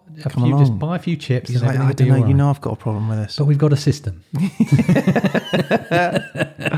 Okay. So after secretly joining the Central Powers, Bulgaria declare on September the 22nd, 1915, a general mobilization. So they mobilize their army, and they describe this as a state of armed neutrality. Okay. So I would liken this sounds to... like a Romania situation. Well, we're going to attack you, but we're not. Yes, very much so. I would describe it as similar to if your neighbour installed a dance floor and then said, I'm not having any parties. Yeah. Not 100% convinced. Just like the by look that. of it.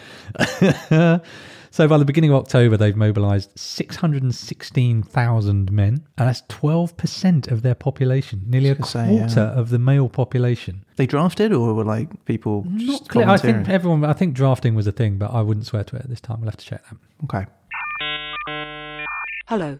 This is the voice of the internet. Bulgaria used military service to conscript all eligible males aged 20 years or over for all other military purposes. Conscription lasted a minimum of 5 years.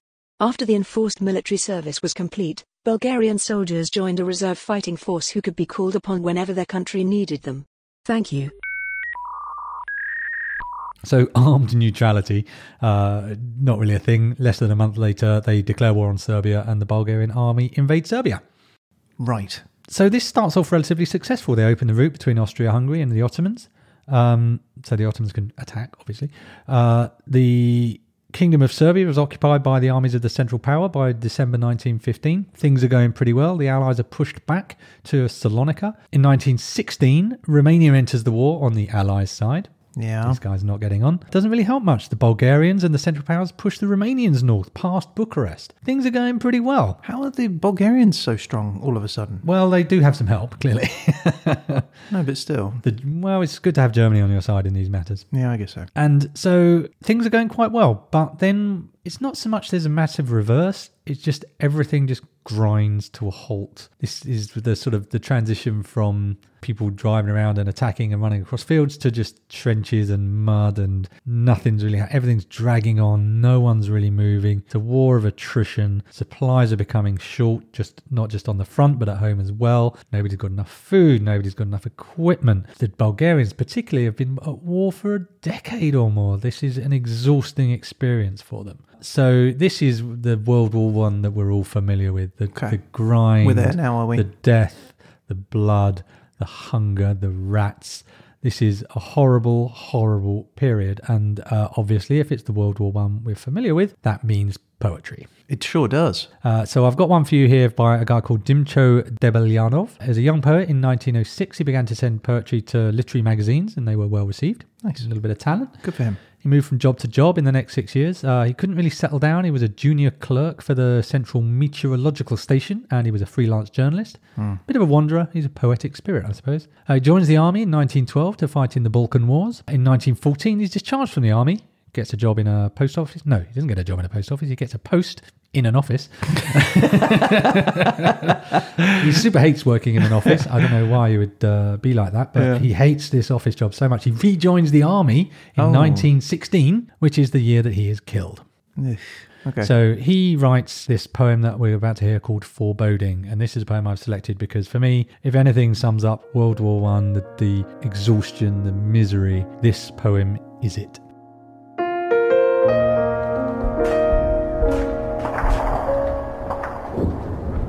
Behind me, the years run away from me one by one, and I run onwards, ever onwards, and up above, the sun burns the dismal desert my life has become, while I pursue the spectre of love. No crown of laurels encircles my brow. On my cheeks, sweat mixes with blood now. My eyes mist over as with a fog of pain, while my soul seeks a happier terrain. I am overcome with terror and fear. The time is nigh when I must grasp the edge of a bottomless pit, but my fingers have lost their strength and grip, and with a scream I am thrown back into the shadow-filled night. Wow. That was beautifully read. Yeah, she did an absolutely lovely job. Thank you again, Antoinetta, for your marvellous help. That poem is hard reading. It's so powerful that I don't really want to talk about it. Yeah. But for me, that really sums up how everyone's feeling. It's despair. It's you've grabbed onto something and you've let go because you can't hold on anymore. And that's what's happening. 80,000 Bulgarians are dead. 150,000 Bulgarians are wounded. In Bulgaria itself, everything's falling apart from the inside. Socialist workers and agrarians are conducting anti-war campaigns. Soldiers' committees are forming in army units. December 1917, 10,000 people gather in Sofia demanding an end to the war. They want to overthrow the Bulgarian government. In 1918, unrests, riots, a women's revolt against food and clothing shortage. Everything is falling apart. And then it gets worse. September 1918, the Allies break through on the Macedonian front during the Vardar offensive. The Bulgarians are now just deserting. They're just picking up and going, I'm not doing this anymore, I'm going home. They sometimes quite aggressively. The 25th of September, a bunch of Bulgarian deserters come to the city of Kustendil and they loot the city. Then they converge on a railway centre in Radomir in Bulgaria, 30 miles from Sofia. And the leaders of the Bulgarian Agrarian National Union, which is a political organisation, they take control of the troops. This is the beginnings of essentially a revolution about to happen. And in all of this chaos and in all of this disaster, Tsar Ferdinand has to sue for peace. It's over. Wow. So on the 29th of September 1918, Bulgaria surrenders. They've lost another war.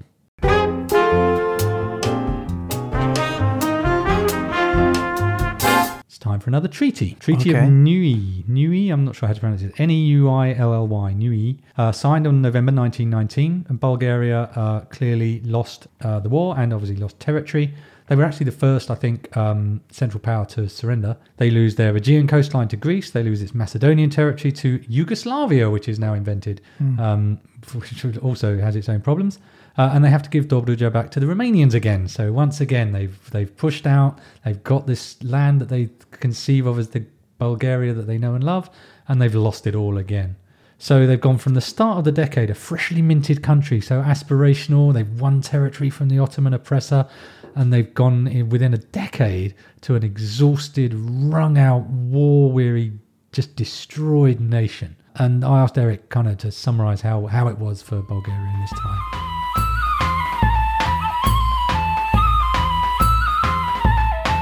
Looking at Bulgaria after the First World War, it's hard for us to even wrap our heads around the extent to which the country was just in shambles. At the end of the First World War, virtually every country that was involved, whether they were a winner or a loser, came out just utterly exhausted, devastated, in an awful state. And Bulgaria had just fought, 2 back-to-back wars that had resulted in just a catastrophic loss and this deep sense of the loss of the San Stefano territories. A lot of the most common metaphor was like the lost limb, that an arm or a leg had been lobbed off. And that's what Macedonia was. And so you come out of this, profound sense of loss and, we lost. And then it seems for a little while that you're going to get it back, that it's all, you're going to be redeemed, that we're going to get the territories back, that it's all going to work out in the end. And then it doesn't. And as I recall, Bulgaria lost in the First World War one of the highest percentages of its population. So the proportion of deaths, even in the short time Bulgaria was in the war, was exceptionally high. A lot of the fighting was on Bulgarian territory. And just, the country was in just absolute shambles. And you read the accounts of the soldiers that turned around and basically went to go overthrow the government. And they didn't have shoes, they didn't have equipment. And when the war ended, they basically just turned around and started walking to Sofia, ready to overthrow everything, just sick of it all. And so, it's hard to wrap your head around really just how bad things were.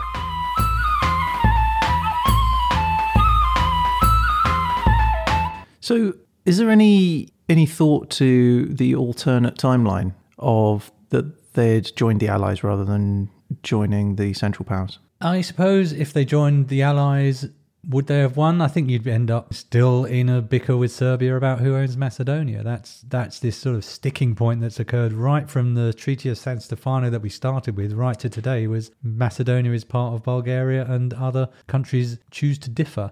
I was being flippant with my sort of analogy to the gambling thing, but it's they had a choice, right? It's 50-50. You flip the coin. And they could have joined the Allies or they could have joined the Central Powers, and they, in hindsight, chose the wrong gamble. Yeah, it was... I found myself, even though obviously I know the outcome of the war, I found myself, because I didn't really know a huge amount about the Bulgarian contribution to it, there was a sense of they were neutral for a while, because my biggest fear was that they just sort of pitch into another war sort of headlong, but they start out and they're like, well, no, we don't want to be part of another war. We've had enough of that. And you think, you've done it, guys. You've done it. You're going to make it. And then you think, well, if you wait long enough and it's really certain who's going to win, and then you pick your side, well, then bare minimum you don't lose. And they still managed to get it wrong, and it was weirdly heartbreaking.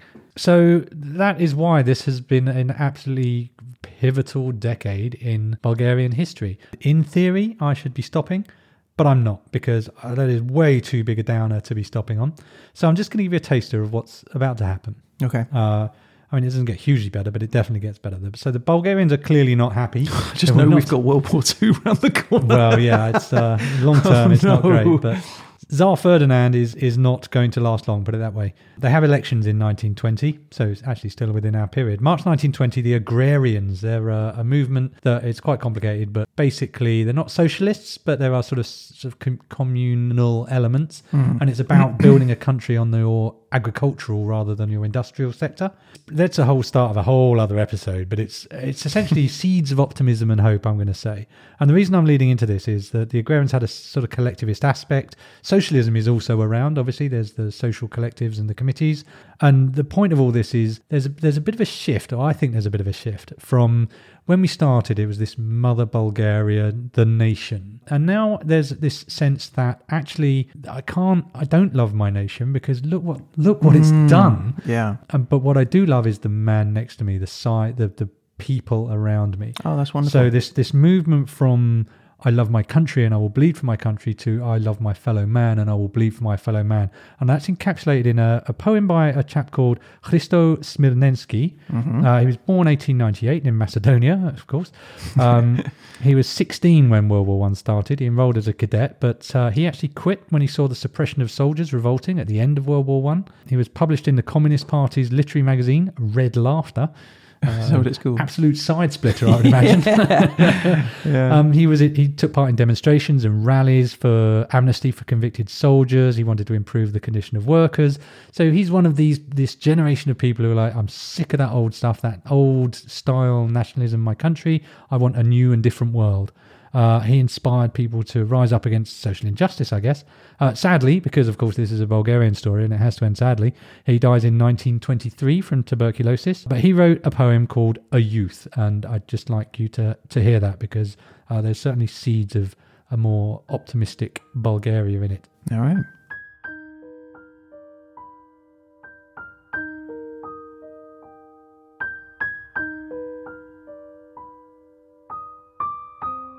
I do not know why I was born into this world. I do not ask why I shall die. When I was born, the delicate May morn unfurled its flowery freshness to the eye. I greeted youthful spring, I greeted vernal youth, and opened eager eyes to see how life would come to me, beautiful and smooth, amid a joyous rhapsody. But no, I wasn't hailed by spring with merry sounds and showers of fragrant petals. Instead, a villain made me with a pack of hounds to put my hands and feet in fetters. Through clouds of fiendish greed and wicked spite, a sinister shadow crept near. A gold-armored monster reared his height, dripping with blood and human tears. In the falling gloom loomed faces pale and lean.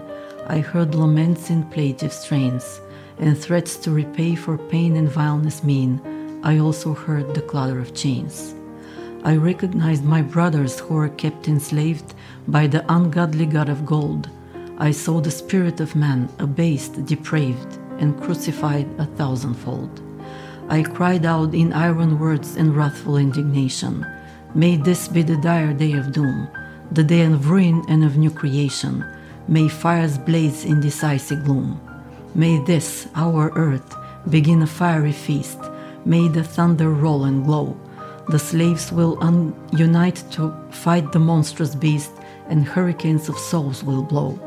I'll raise the banner of brotherhood unfurled, and I will keep it flying high, and then I'll know why I've come into the world. I'll also know for what to die.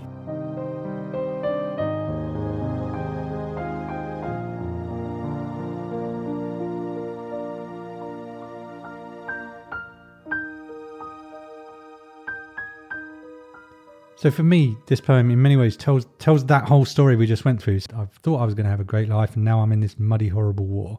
He sees his brothers who are kept enslaved by the ungodly god of gold, all this powers that be, all about material goods, and actually my brothers are being enslaved by not a country, but this concept of this prophet. And then this still a sense of fighting. They can't get away from that. Bulgarians love it, I guess. But fighting for each other. I'll fight and die for my brothers, not for my country at this point. And that to me is an interesting progression that really tells the tale of the decade in a lot of ways. So maybe there's hope after all. How old was he when he wrote that? He was 22 here, so he would have been 23-ish or thereabouts. Yeah, 23, I was probably scribbling on the back of a toilet door on some sort of graffiti. Yeah, I was up to similar, not very impressive feats of trivia. Literature. Amazing.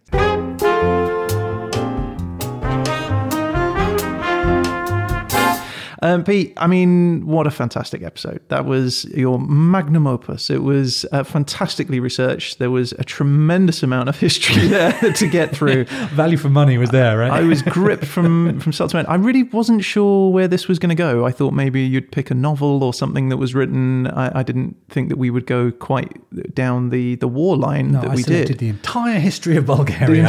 Yeah, well, like as you said right at the very start, this is the critical period. So you were absolutely right to do it. I think the Derzolator did you a good one. I think so too. That was, I mean, normally I'm scratching about trying to find something. This time it was more of a tidal wave of information coming towards me. And I'm thinking, how do I make a podcast out of all this? I do have to stop and say thank you so much to so many Bulgarians actually who helped. The guys at Our Bulgaria in Reddit, and to Annetta who read and recorded those poems for us so beautifully. She was lovely, so supportive. Eric Halsey, do check out his Bulgarian history podcast because he has done super in-depth history. If you're interested in Bulgarian history, consider this a little taster and check out Eric's podcast. We'll put the link in our episode description. Yeah, absolutely, we will. And thanks to Bulgaria, the country, this was a rough decade, to be sure. But I would like to leave with something more positive, and that's a message from the splendid Eric Halsey.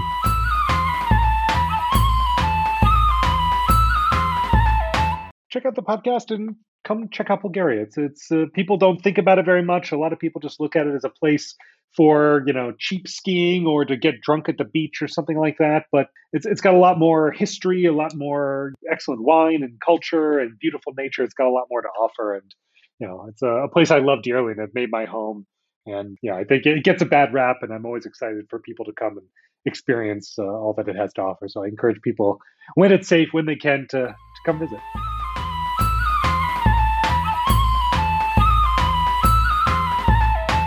It's that time, Peter. It is. It's that weird mix of nerves and excitement that comes when cracking open the Derzolator.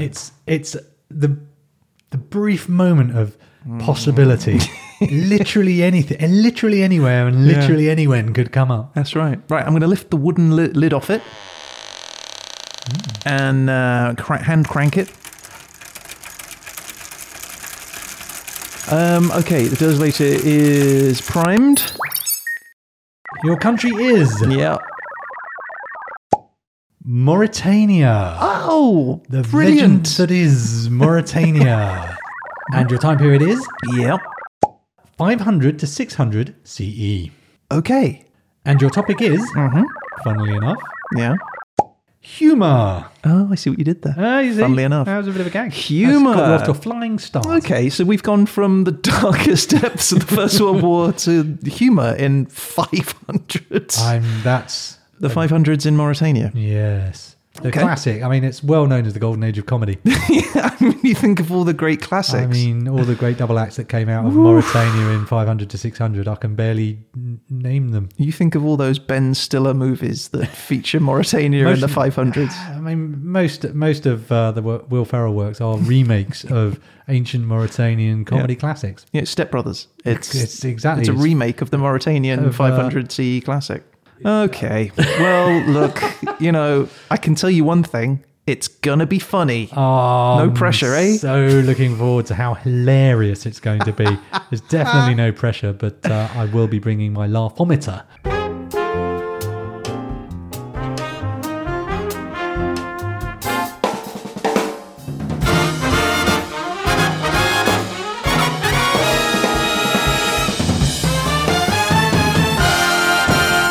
Okay, so, well, that's our show for this week. And what a show it was. Peter, you're the best. Thanks for listening, everyone. If you'd like to get in touch about any of the things that Pete has talked about on this show, or just to say hello, or to tell us where we've been wrong on any of our other episodes, you can reach out to us on social media or through our website at hhepodcast.com, or you can email us at hhepodcast@gmail.com. We'd really love to hear from you. And you never know, you might end up featured on a future show. And if you want to do that, one way to definitely feature on a future episode is to rate and review the show on Apple Podcasts. Your recommendations are really important. They help us bring the show to new listeners and grow the podcast so you can get more of it. More podcast.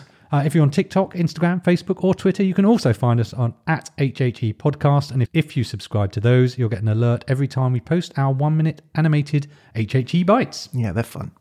We're going to be back again Next week, me and Pete, we're not with an episode of HHE, but with an episode of The Verdict. With the irascible, the erudite Paul Dursley. He is irascible. You're right.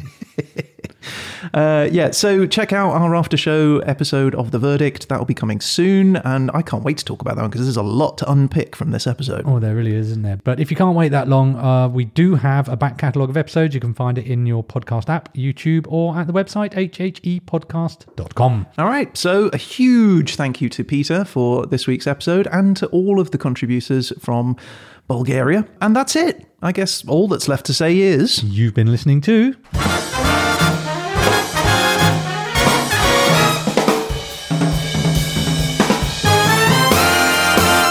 History happened everywhere.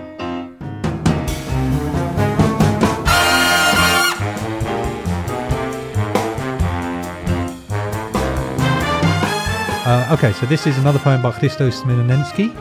It's called The Tale of Honour. It was an honour I had not expected, to be sure.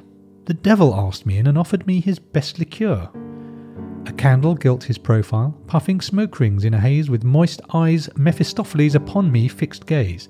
His mien, though tinged with autumn grief, was proud and cheerful too. He cried, "In vino veritas, I shall be frank with you. I can no longer bear the yoke of cunning and deceit. Here's to my otherworldly warmth and worldly woes we meet. Long, long ago I came to earth and for a joke, you see, took worldly truth to be my life, but she cuckolded me. My honour to avenge I vowed in jealousy and pain. I trampled others' honour down, but mine I've not regained. I thought in exploits to excel. I died in many a fray. Though worthy causes I upheld, no honours came my way. Then, in the street one day, I showed a sign I had prepared. Here is a man without a scrap of honour, it declared. But strangely, no one looked askance. With interest I was viewed, and everywhere men doffed their hats. No honour? Good for you! A gentleman embraced me. Brother, you two, man alive! Two pretty ladies said, tomorrow come to tea at 5. Amazing, such attention rare, all did to me devote. Kings, ministers, court ladies fair, fond letters to me wrote. Behold me rolling now in gold, a man of place and pride, a thief, a shameless rogue, I know, but honoured far and wide.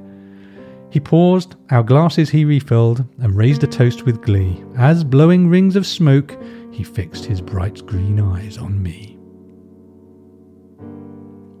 I love that one. That's really good. That was really good. Nice one, man. It just didn't fit anywhere, but I wanted to put it in. No, it does fit. It goes right at the end.